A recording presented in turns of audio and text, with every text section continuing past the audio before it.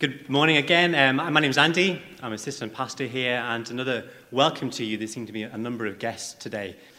We are week 2 in a series looking at the words of Jesus spoken by him on the cross. They're all up there on the screen, and we're going to think through them all as we head towards Easter, which is just a few weeks away. Today, we are looking at, today, you will be with me in paradise. So let's pray. There is a higher throne than all this world has known, where faithful ones of every tongue will one day come. Father, we thank you for such wonderful lyrics that speak of amazing truths taught in your word, that tell us that all those who trust in what Jesus has done upon the cross will have their sins forgiven and will enter into your presence and be with you forever. Help us this morning as we think about paradise. Help us to think about the gospel, the good news that enables us to freely be there in Jesus. Please speak, encourage us this morning, challenge us, change our hearts, help us to believe. In your name we pray. Amen. I came across this poem about heaven the other day. It goes like this. I was shocked, confused, bewildered as I entered heaven's door. Not by the beauty, nor the lights, or its decor, but it was the folk in heaven who made me sputter and gasp, the thieves, liars, sinners, and the trash. There stood the kid from 7th grade who swiped my lunch money twice. Next to him, my old neighbor who never said anything nice. Herb, who I thought was rotting in hell, was sitting on cloud 9 looking incredibly well. I nudged Jesus. What's the deal? I would love to hear your take. How'd all these sinners get up here? God must have made a mistake. And why is everyone so quiet, so somber? Give me a clue. Child, he said, they're all in shock. They never thought they'd be seeing you.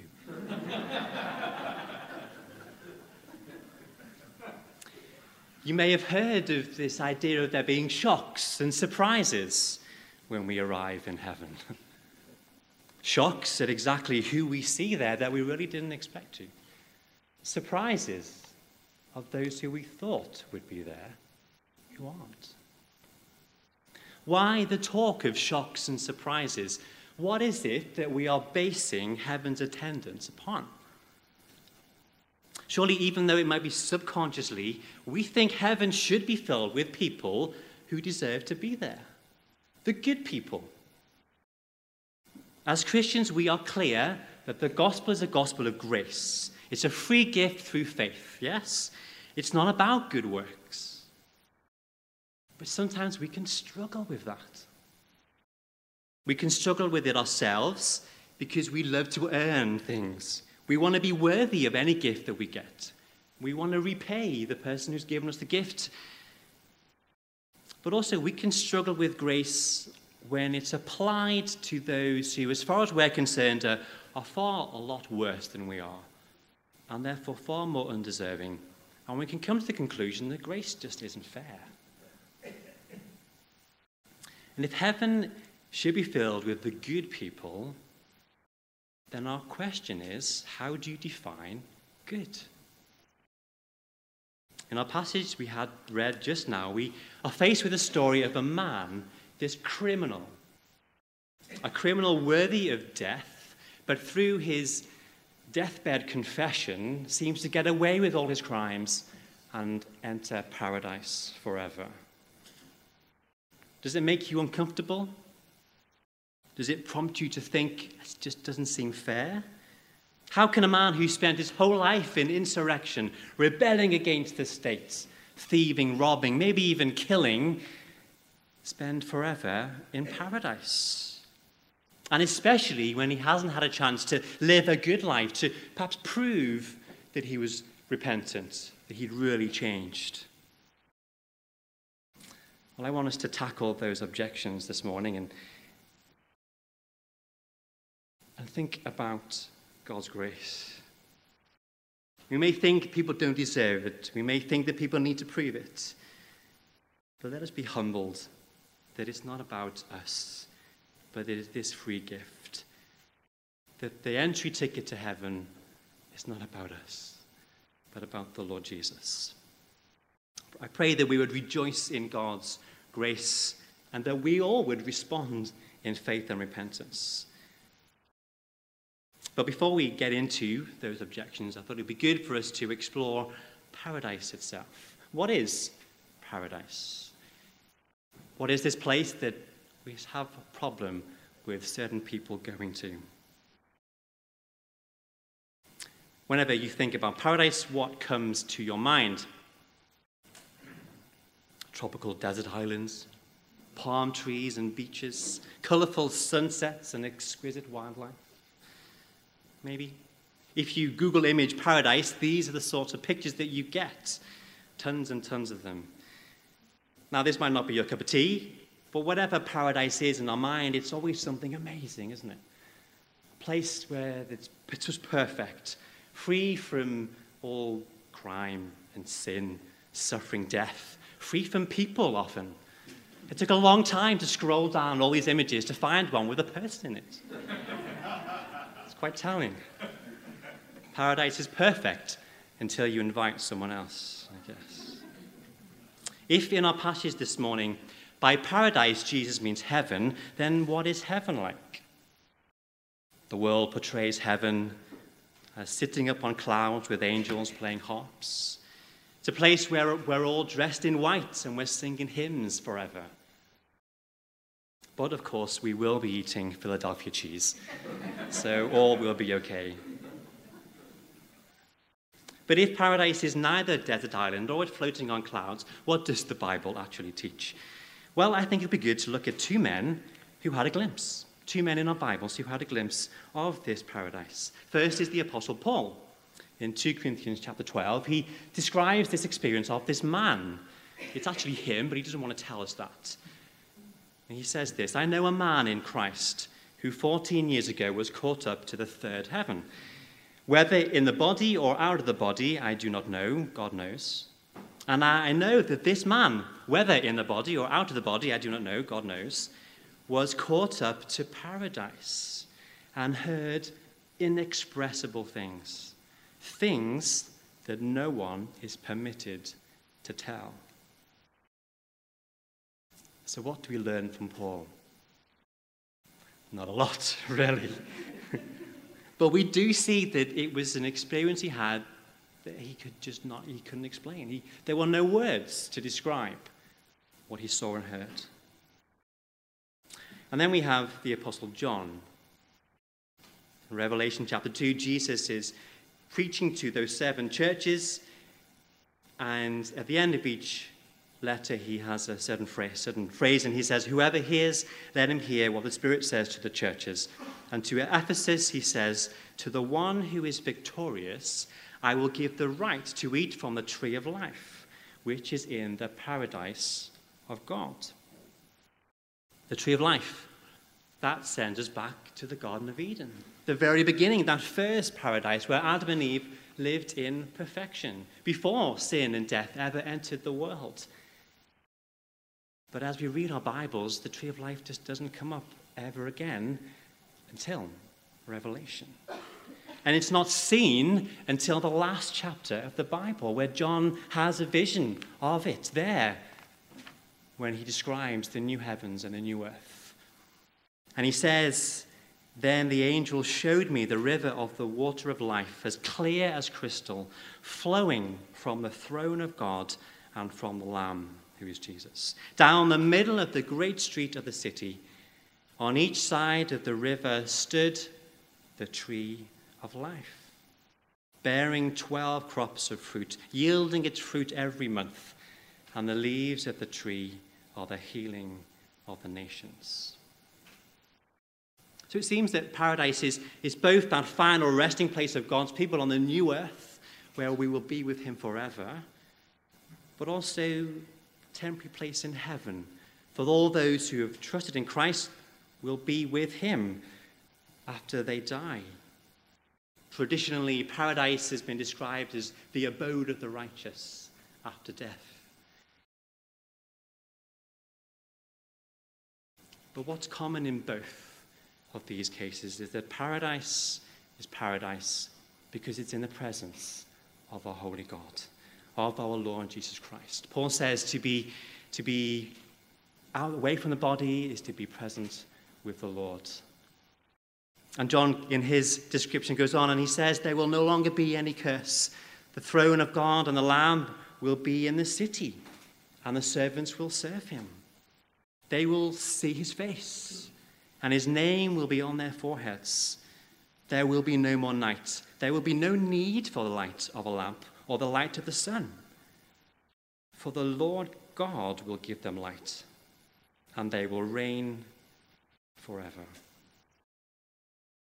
Jesus says, today you will be with me, speaking of himself. So that is the paradise that is there now, but that will be fully on this earth one day.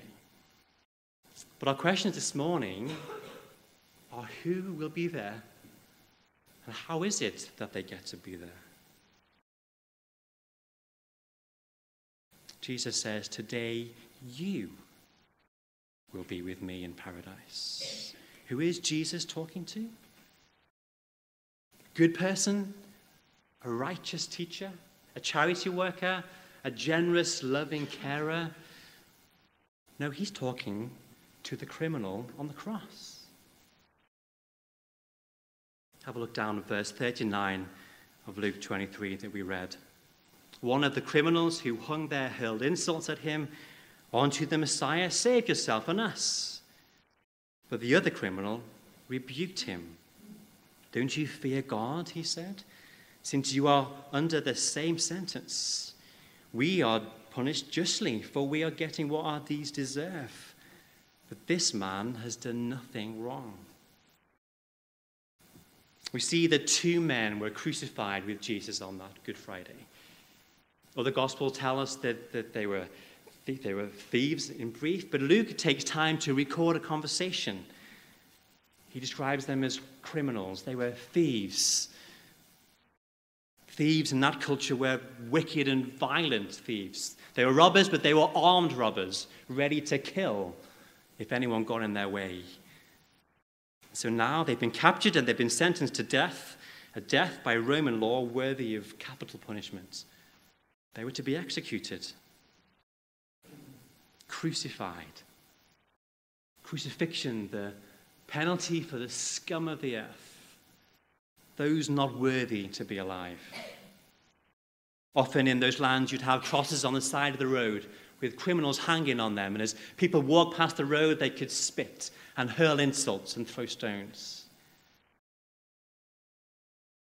So we read of two men worthy of crucifixion, one on the right and one on the left of Jesus.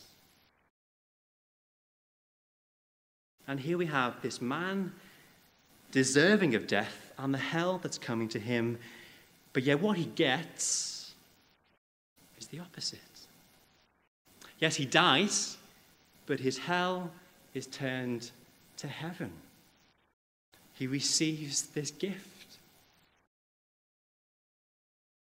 And friends, he's not the only one in Luke to do so. One of the big themes of Luke's gospel is to tell us that Jesus cares for all the outcasts, the outsiders, the wicked and the sinful. All the different types of people, the scum of society, the lowest of the low, they are the ones that Jesus spent time with. Remember?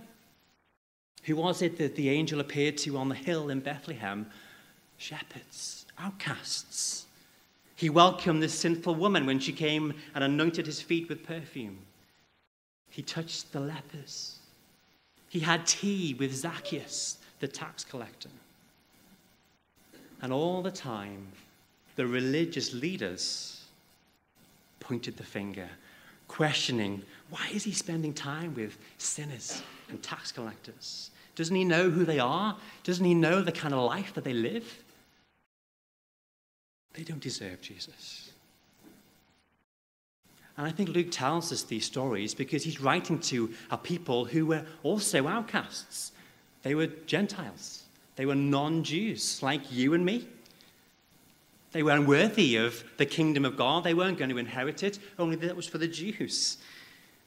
But yet now, because of Jesus, the kingdom of God is for everyone. Everybody who believes. The religious leaders passed judgment. They would decide who was in and who was out. But where do you draw the line? Where do you draw the line on considering who is good enough to get in and who is too bad to keep out? Now, of course, it's fair to say that there are some who are a lot worse than others. But as we thought about last week, heaven's entry requirements are not about the good and the bad. The Bible tells us actually that even if we've broken the smallest little law, it's as if we've broken them all. Because God's standard is perfection. Did you know that heaven wouldn't be heaven? It would cease to be heaven if he let people in because of their good works. Let me illustrate. A jug of cold water, for those of you listening online, and a little bit of food coloring. A jug of water is clear. You can see right through it. Kind of perfection, shall we say. Able to get into heaven, no sin. And of course, if we poured the whole bottle of food coloring in, then it would be red, filthy, polluted. But even if you put a tiny drop, too much. Even the tiniest drop still spreads. It doesn't just stay on the top in the corner, out of the way of everything else. It spreads throughout the whole thing. Polluted. Unworthy. You can't let even the smallest little bad thing into heaven. Paradise will be full of sinners. But of course, redeemed, perfected sinners. They won't be full of people comparing stories of look at my good works, look at what I did for the Lord. But stories of people pointing to Jesus saying, look how amazing God's grace was in my life. But often our response to God's grace is revealing of our understanding of it. If we spend our time deciding who is worthy of God's grace, then we put ourselves on level with God. We make ourselves the judge. We draw the line. But the truth of the Bible is that he is the one who draws the line. And it's perfection. And so none of us are worthy. And the truth is, if you are in heaven, it's because you're a sinner. But you've been perfected through the blood of Jesus. Heaven is only for those who know they are sinners. Did you know that? Remember Jesus, when he was eating with tax collectors, the religious leaders were complaining, and Jesus says to them, it's not the healthy who need a doctor, but the sick. I've not come to call the righteous, but sinners. And by that, he didn't mean that the righteous were okay and they're fine, they'll get into heaven as they are. He meant he came for those who knew that they were sinful. For those who believed themselves righteous and worthy, those who were hurling insults at Jesus. The horror is that on the day of their death, the lack of paradise would have revealed to them the truth about heaven's entry requirements. It is of grace, a gift.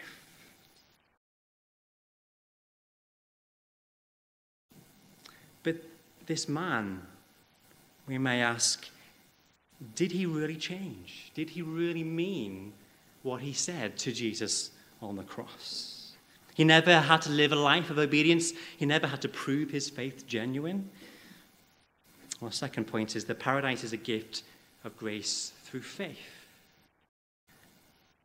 When we read our passage, did you notice that we have two criminals and they both speak to Jesus? They both ask him a question, but only one of them gets a response. Jesus only speaks to one. Both of them have probably heard of Jesus before. They've read the inscription above his head, "This is the King of the Jews." They certainly are hearing the opinions of those who are on the ground, but what is their response going to be? We read the first one was unrepentant. He joins in with the mocking. He says, "Aren't you the Messiah? Save yourself and us." The Jewish leaders, the Roman soldiers, they've done the same thing, mocking Jesus, telling him to come off the cross. He's a criminal. He's about to die, and it's like he doesn't care. He's not even willing to cry out for a plea of mercy. But yet the other criminal rebukes the first. "Don't you fear God?" he said. "Since you are under the same sentence, you're condemned to death." But then from this criminal, we get three sentences, the most important sentences of his whole life, and they happen to be his last. First, he admits that he has done wrong. He knows that he's worthy of death. Do you see that in verse 41? He says, "We are punished justly for what we are getting.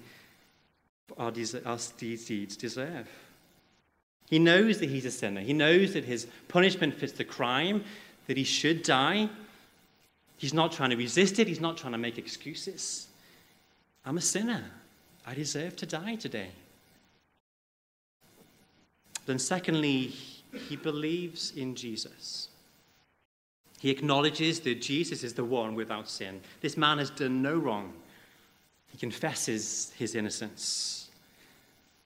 Two of them on that cross were worthy of death, but Jesus wasn't. Then in verse 42, Jesus recognizes that Jesus is the King. He's the Messiah. He is God's Son. He asks about his kingdom, and he recognizes that this is who Jesus is. He is the one who came after all, despite him being upon the cross. He believes that it's Jesus, only him, who can save him, even though he is about to die. That somehow, through his death, Jesus can bring life. He believes in Jesus. And then finally, his third sentence is, through his question, he asks Jesus to save him. "Remember me," he says. "Remember me when you come into your kingdom."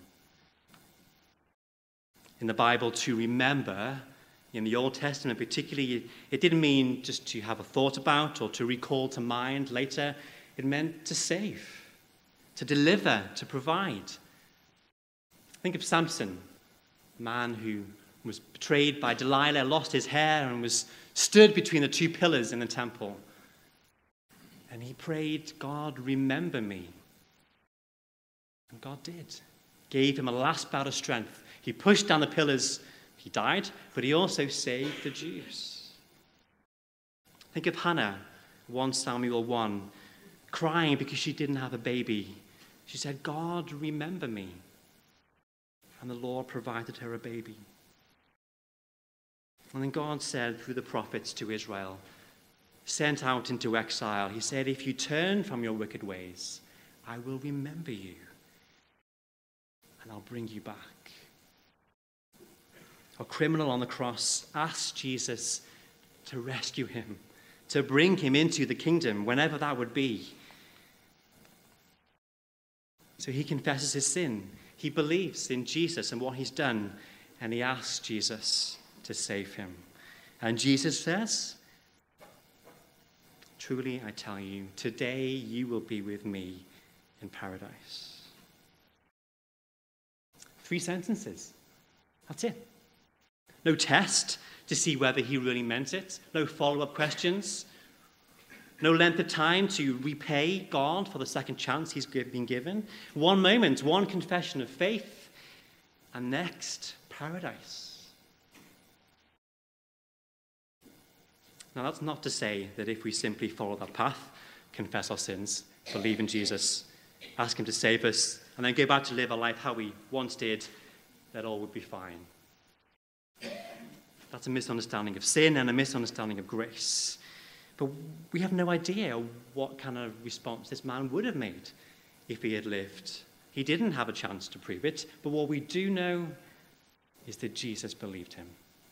Jesus believed that his confession was genuine.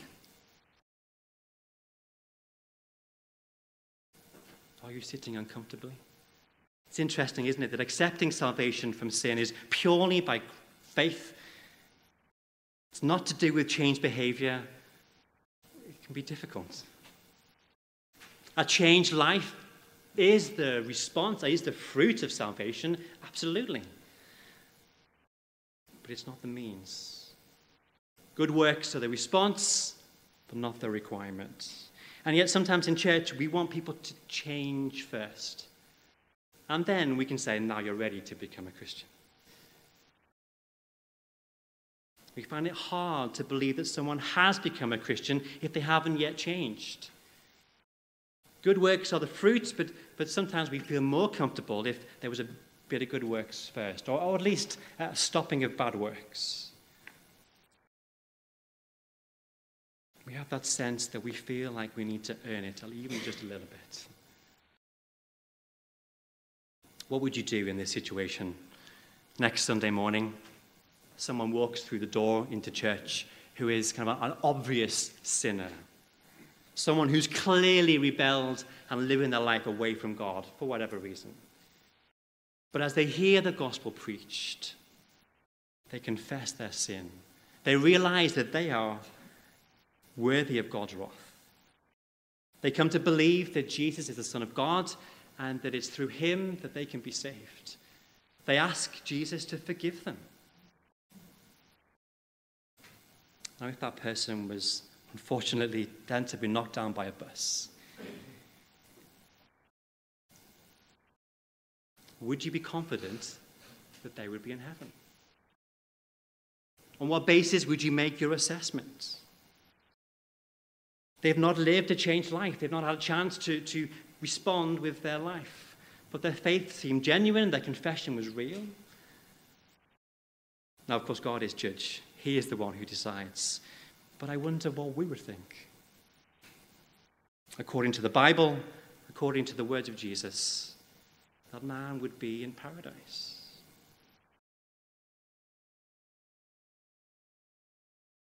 Will you be in paradise?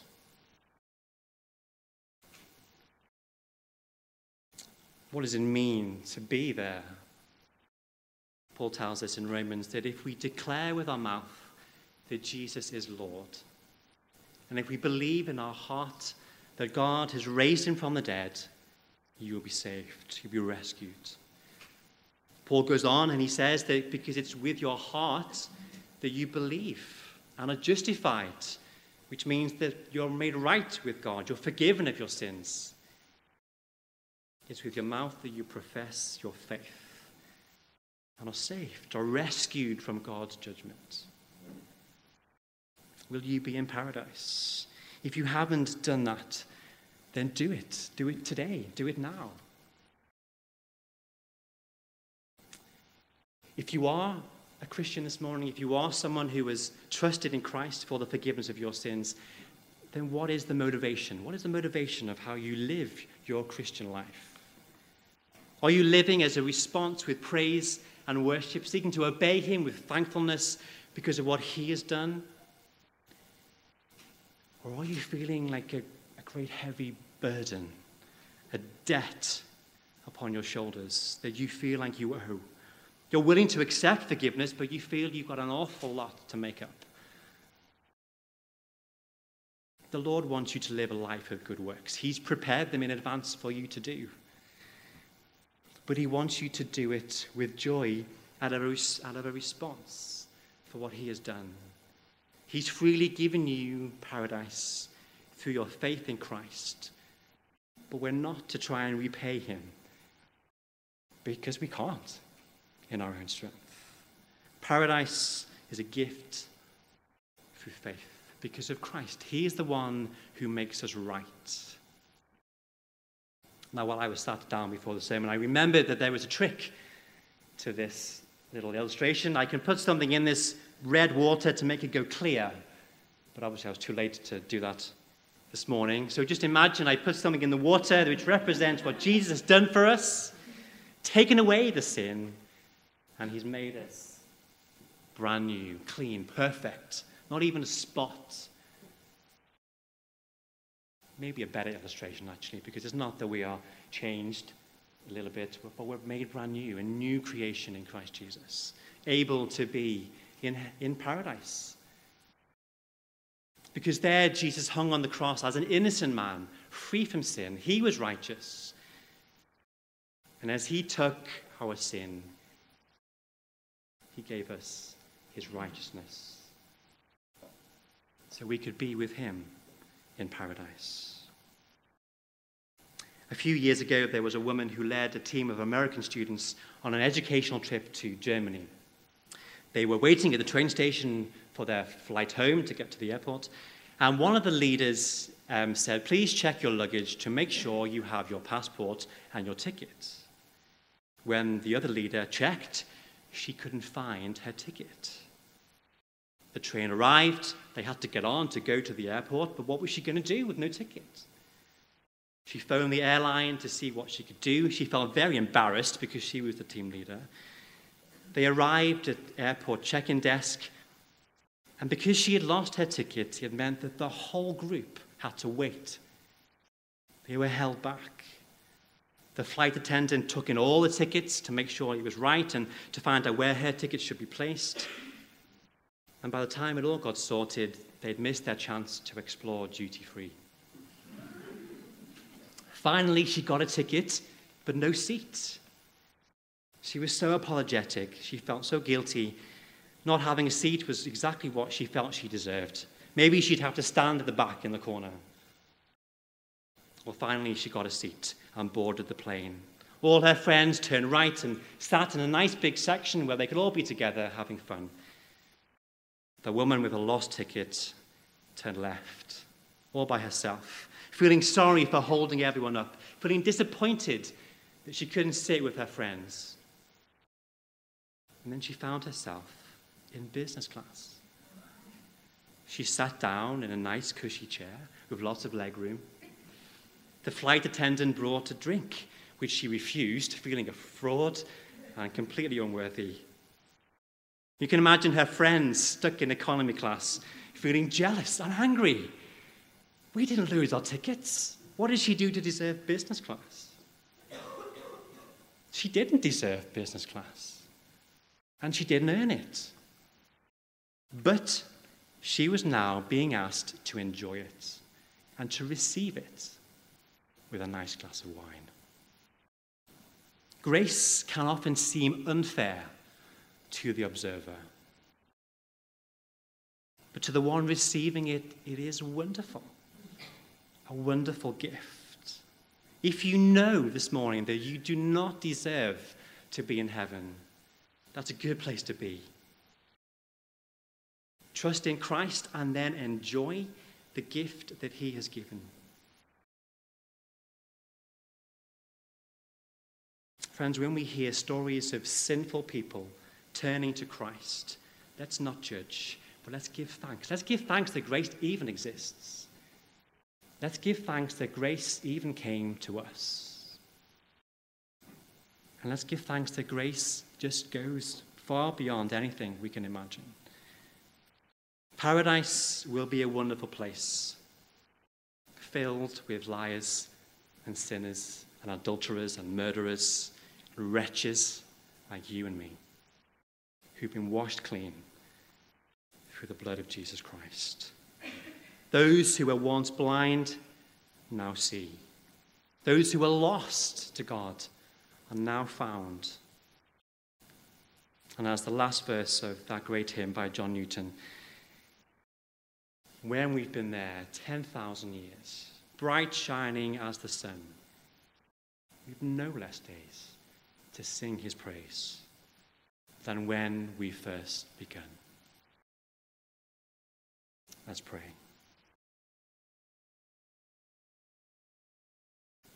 Thank you, Heavenly Father, that because of Jesus, because of his perfect life and sacrifice for us upon the cross, paying the price for sin, removing it from us through simple faith in him, confessing our sins, trusting in Christ alone to rescue us.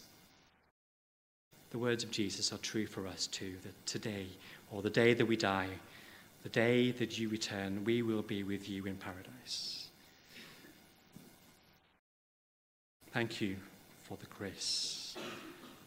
Father, forgive us when we find grace difficult, when we want to try and earn it, when we want to try and repay you for it. Father, forgive us when we think the grace is unfair, that there are those who get it that we think don't deserve it. Lord, remind us that none of us deserve your grace, but give thanks that you rescue the worst of sinners. And thank you that Jesus has paid it all to him I owe. Sin had left a crimson stain, but he, Jesus, washed it white as snow. Amen.